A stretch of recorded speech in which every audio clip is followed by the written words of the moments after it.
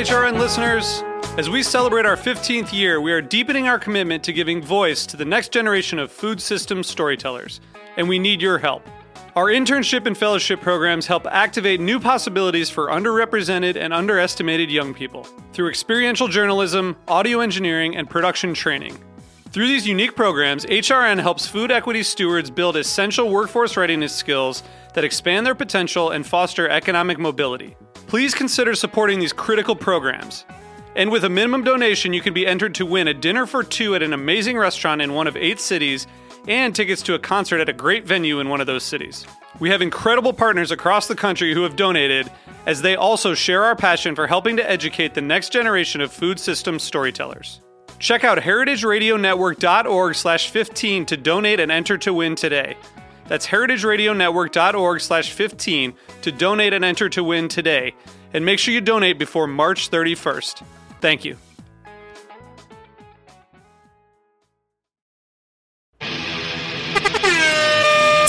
Sunday. Bushwick Block Party, presented by Roberta, Death Killers of Bushwick Music Studio, Heritage Radio Network, Planet of the Faith, Green Fitness Studio, and New York Hostel, featuring awesome food from Roberta, Jen Outlaw Fish Fry Truck, Beck's Grind Box, Dodgeball, Key Cake Stand Contest, Psychedelic T-Shirt Auction, Photo Booth by Mary Meyer, Music by T-Rook, The Electric Tickle Machine, People, Guard, Bone Tag, Hunter, Get Real, Night Show, Block Party, 4th Street, between Bogart and my Party in the Street, free show, followed by Death Killers Death Valley in 3D, BushwickBlockParty.com. Greenhorns Radio. Here we are. This is Severin. I'm your host. It is once again time to listen to the stories relevant to young farmers. I'm coming to you from across the country. We are here live in person in the Hudson Valley in a rainy, cloudy day. I'm very happy to be joined by Anne, who has just written a beautiful book called The Organic Farming Manual. It's available from Story Publishing, and I'm so glad to have you on the air today. Hello. Hi, thank you for having me. Well, thank you so much for spending all your winters writing a book for young farmers like myself. Are you a young farmer? That's wonderful. Maybe you could just introduce us to your book and what it covers. The idea behind the book is that there is a lot of information now about organic farming out there from various groups and networks and even government agencies. But the problem is that there is not a one-stop place to go where you can really find out what it's all about, where every aspect of farming is discussed, and then some of the other things that are just as important to farming success, which it would be marketing and guarding the quality of your own life. So it's kind of a one-stop shop for somebody who wants to start learning about organic farming. This is so great. Now, when you were just getting started in farming, where were you in the world, and what was the story that brought you to a place where you had time in your winter to write about your insights? You have to make time when you're a farmer. You don't have a lot of time, no matter what season it is. But I grew up in the suburbs of Minneapolis and had always wanted to live out in the country and was able to do so. We moved out here in the early 90s. My husband consented to buy me a farm once I'd put him through school. And I sat down to start to learn about how to do it organically. I wanted to raise what this land was capable of producing. And fortunately, I ran into a group of wonderful women who started the Wisconsin Women's Sustainable Farming Network, which was very helpful. And then the neighbors are all wonderful here, and you can ask them questions and they help you out. So it's been a long journey, but it's been really, really fun. And would you mind just describing for our listeners what your operation entails? How many acres, what you raise, and when you're busiest during the year? Sure. We have 250 acres here. Only about 60 of them are farmable. The rest is swamps and forest, which is wonderful if you're an organic farmer because that does give you a buffer against non-organic farms where pesticides and things might drift over. So it's a perfect location. We're on rather sandy soils, so it's not good for crops that demand a high nutrients or a lot of water retention capabilities. It is perfect for growing things like alfalfa, root crops, pastures. So we have raised beef cattle for many, many years, laying chickens and meat chickens. We had pigs for a while, which was fun, but once the kids left, we don't have pigs anymore. We have a small orchard, mostly apples with other fruit trees around the edges, a vegetable garden, a couple donkeys, some dogs, and a lot of visitors. The busiest times of year are really the spring and fall. The spring is when you are getting the garden in, you're finishing up with your apple pruning, you're just setting up your electric fences for rotational grazing of the livestock. Everything's starting to really take off. In the fall, you're finishing up things. You have to get the garden in the freezer and on the canning shelf, and the calves have to be vaccinated and weaned, and you have to market the ones that you don't intend to keep, and you have to put the garden to bed and get the apples made into cider and apple butter. So fall tends to be pretty intense, too. And then in the wintertime, you spend writing a book for other farmers to encourage them into this hectic lifestyle and counsel them. What are some of the major kind of big-picture counselings that you offer in this book, especially in terms of having a business that is both profitable but also personally sustainable? You mentioned just now something about a network of women. That sounds like it may be a part of that balance. I think networking with other farmers is incredibly important. Farming, as Faye Jones, who now heads the Midwest Organic Sustainable Education Service, and that organization was extremely helpful in putting this book together. Faye once said to me that farming is really a regional enterprise. You can understand the general principles, but when you apply them to your own farm, it's different on every farm. Every farm is unique. You have your own different soils, climate, terrain, your own lifestyle, what you want. So you really have to work that all out for yourself, and the best way to do that is with the help of other farmers who understand your neighborhood and any government resources you can come across as well. So I think networking is huge. That's a very important thing. And planning ahead. If you really want to make a living at this, you have got to have a good marketing plan. You just cannot go out, grow some things, and then hope somebody will buy them. That is essential, and we do cover that in one full chapter in the book because marketing is so critical to success in this sort of enterprise. So you're talking about, on the one hand, being really on point and with sharp teeth, entering the marketplace, prepared to market your food even before you grow it. And on the other hand, networking with your neighbors. Have you ever run across anybody who's crotchety and doesn't want you in their marketplace, who doesn't want another farm crowding the scene?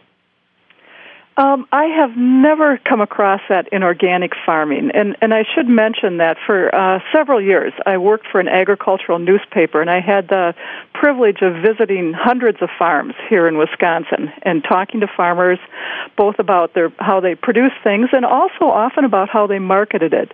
And organic farmers, the attitude seems to be the more the merrier. The market continues to grow. We suffered a little in the last few years with the economic downturn. However, its growth is picking up again, and it just seems like there's always room for more good food out there. Are you seeing, I'm standing here in a field, but I'm often standing in a field, well, I'm in a field alone right now, but I'm often in a field with a young farmer because we've been finding ourselves just surrounded with new and beginning and aspiring and mid-career farmers. Just like it seems like every day there's a whole nother crew and a whole nother little regional pocket of new farmers who are just like rearing to go. Are you feeling that same presence in Wisconsin? Yes, and isn't it wonderful? We do have the largest organic farming conference in the country here each spring in southern Wisconsin that is put on by MOSES, the Midwest Organic Sustainable Education Service. And every time you go, you come home just inspired with a billion ideas. You've had a chance to talk to all sorts of people, and it gets bigger every year. It's just a wonderful, wonderful thing to see. And when I went to that wonderful Moses conference, and it's like almost a football field worth of organic compost exhibitors and fabulous tools for your garden and fair trade in America and all these wonderful ideas. And I was noticing, I stayed out with some young farmers out just across the state line, and I was noticing the geology of the area and the character of the pre-existing family farms and the scale of those farms really made it an ideal place for organic farming, and that you really have the kind of a geological advantage over other parts of the country. Maybe you could talk about how the land there makes Wisconsin and the kind of upper Midwest a really hospitable region for new and smaller scale farmers. I'd love to. I think that really you can farm organically anywhere. It's just easier in some places than in others. And that particular region of southwestern Wisconsin is called the driftless area, and it was an area that was never glaciated, so that the terrain tends to be fairly steep. There's high ridges, and they're divided by deep valleys, which makes it difficult to do real large-scale corporate farming. There's just the hills are too steep to run big equipment on or establish big fields, and to do any sort of farming successfully, you have to be extremely careful about conserving your soils because they're highly erodible. And so it's no accident that that was one of the first places in the country that soil conservation was showcased by the U.S. government. They started a project back there in the 1930s. And it's also no accident that it continues to be a hot spot for organic farming. The biggest and oldest dairy farm cooperative, farmer-owned organic dairy cooperative, started in the Kickapoo Valley down there. And that's, of course, Organic Valley, or the Coulee Region Organic Produce Pool, as it was originally called. And those people are still going strong today. Organic Valley has been majorly supportive of greenhorns, and at every event we eat cookies made with their butter, or pies made with their butter, or cobblers made with their butter and served with whipping cream that they've really been generous to share with us. And they have got their own set of young farmers to look after, and have been really active in figuring out how to make sure that the next generation of organic farmers are able to succeed. I feel like that program is a reflection of what the whole organic movement is doing right now. And as someone who apprenticed with old hippies, and it really benefits from the institutions like Moses and from the mentorship of folks who had a lot of learning to do on their own, I'm just so thankful that the elders of this movement continue to reach out and reach down to the youth and help us as we get along our way. Would you mind talking a little bit about how the market climate looks now for people who are just, say, going into their first year of apprenticeship? Looking at the market as it is now, if they're going into that first apprenticeship, how long do you think that you would advise them to train for before they start thinking about being a farmer on their own? Like, what's your kind of best advice on that? Oh my, that's a question that there's no hard and fast answer to. It depends very much on how fast you learn, what sort of farming you're going into, and how fast you can develop your own markets. So it's going to really just depend on where you are in the world and what you're selling. I would, and you do have to be able to produce a good product consistently before you can expect to make a living at organic farming. There's no doubt about that. And for some people in some areas, this will take longer, and in others, it might happen pretty quick. If you have a lot of land and are good with livestock, I think you can start raising quite a bit of beef cattle if you or your spouse is good at going out there and selling them. There's so many things that factor into this. And that actually goes back in a way to what you were saying before about how the older members of the organic movement have been so opening to newer members, and especially when in offering internships. And I believe a lot of that is because the older members of the organic farming community are getting darn close to retirement, and they would love to be able to pass on their knowledge, their wisdom, and a working organic farm to somebody who would continue that tradition. So I would really urge anybody who's interested in organic farming to go out there and start meeting people, networking with some of these older farmers, because many of them are looking for ways to pass on this tradition, to keep this thing going.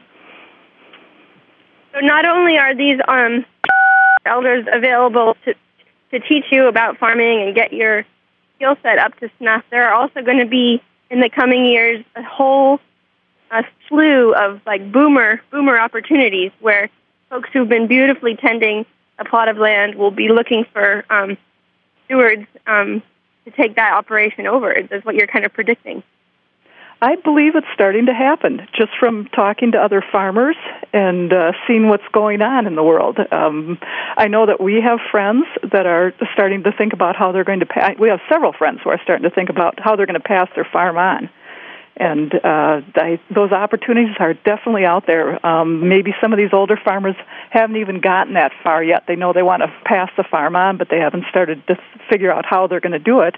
And I'm sure they'll welcome some ideas. Well, that's really a great thing to hear, because so many people that I deal with on a day-to-day basis say, oh, I want to be a farmer. I've been farming. I've been apprenticing. And, you know, we get a lot of people who are basically calling for a pep talk, so it's a self-selecting audience, but who are really frustrated by how difficult it is, especially near big cities like New York, to get access to land.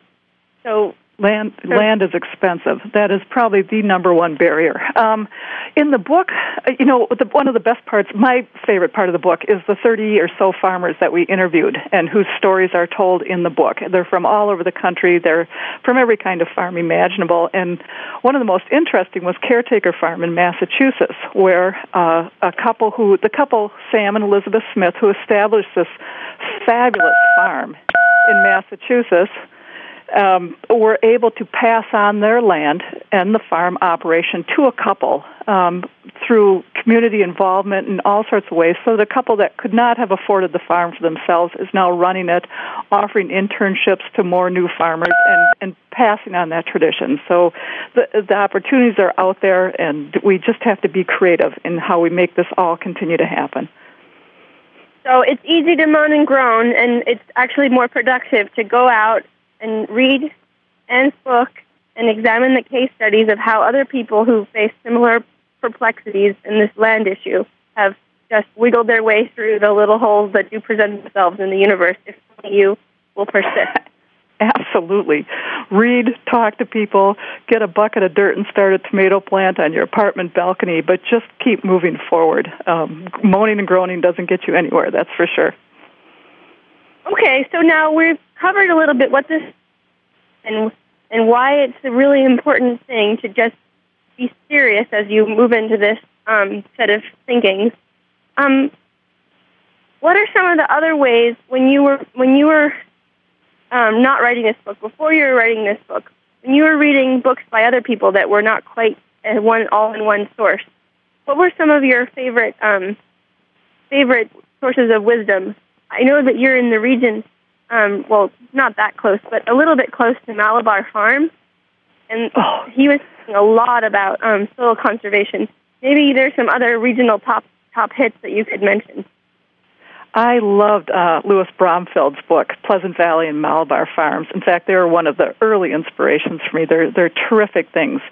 Another old one that was written, I think, in 1910 by a fellow named Francis King, who went to China, Japan, and Korea and wrote Farmers of 40 Centuries. And that was also very influential for me. Anything by J.I. Rodale, his Encyclopedia of Organic Gardening, is just wonderful to browse through. I'm thinking there's a lot of things out there. There's books on compost.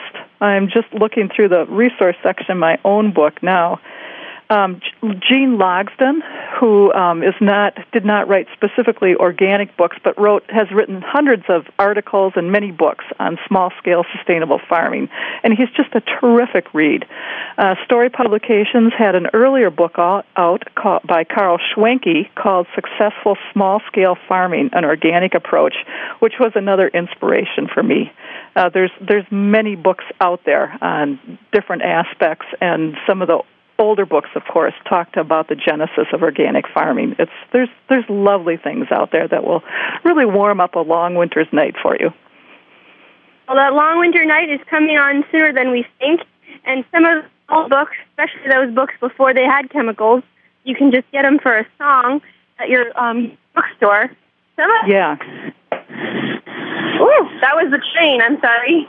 Some of the books, it's a nice time now that all this money's coming in with tomatoes and melons and peppers and eggplants. Now would be a good time to just go online and click around and order up some books from Story and from Chelsea Green and from all these wonderful publishers. Stock up for winter. Absolutely.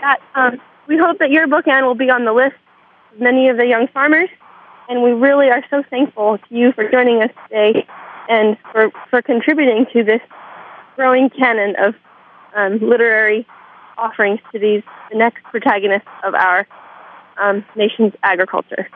Thank you. Thank you so much for having me. Farm on. Farm on. So, dear listeners, thank you for joining us once again. I'm your host, Severin. There's so much to say and so much to do. I'll see you next. Bye-bye. Yes, I had to go down this lonesome road. Had to go down this road by myself. Yes, I guess I might as well make it.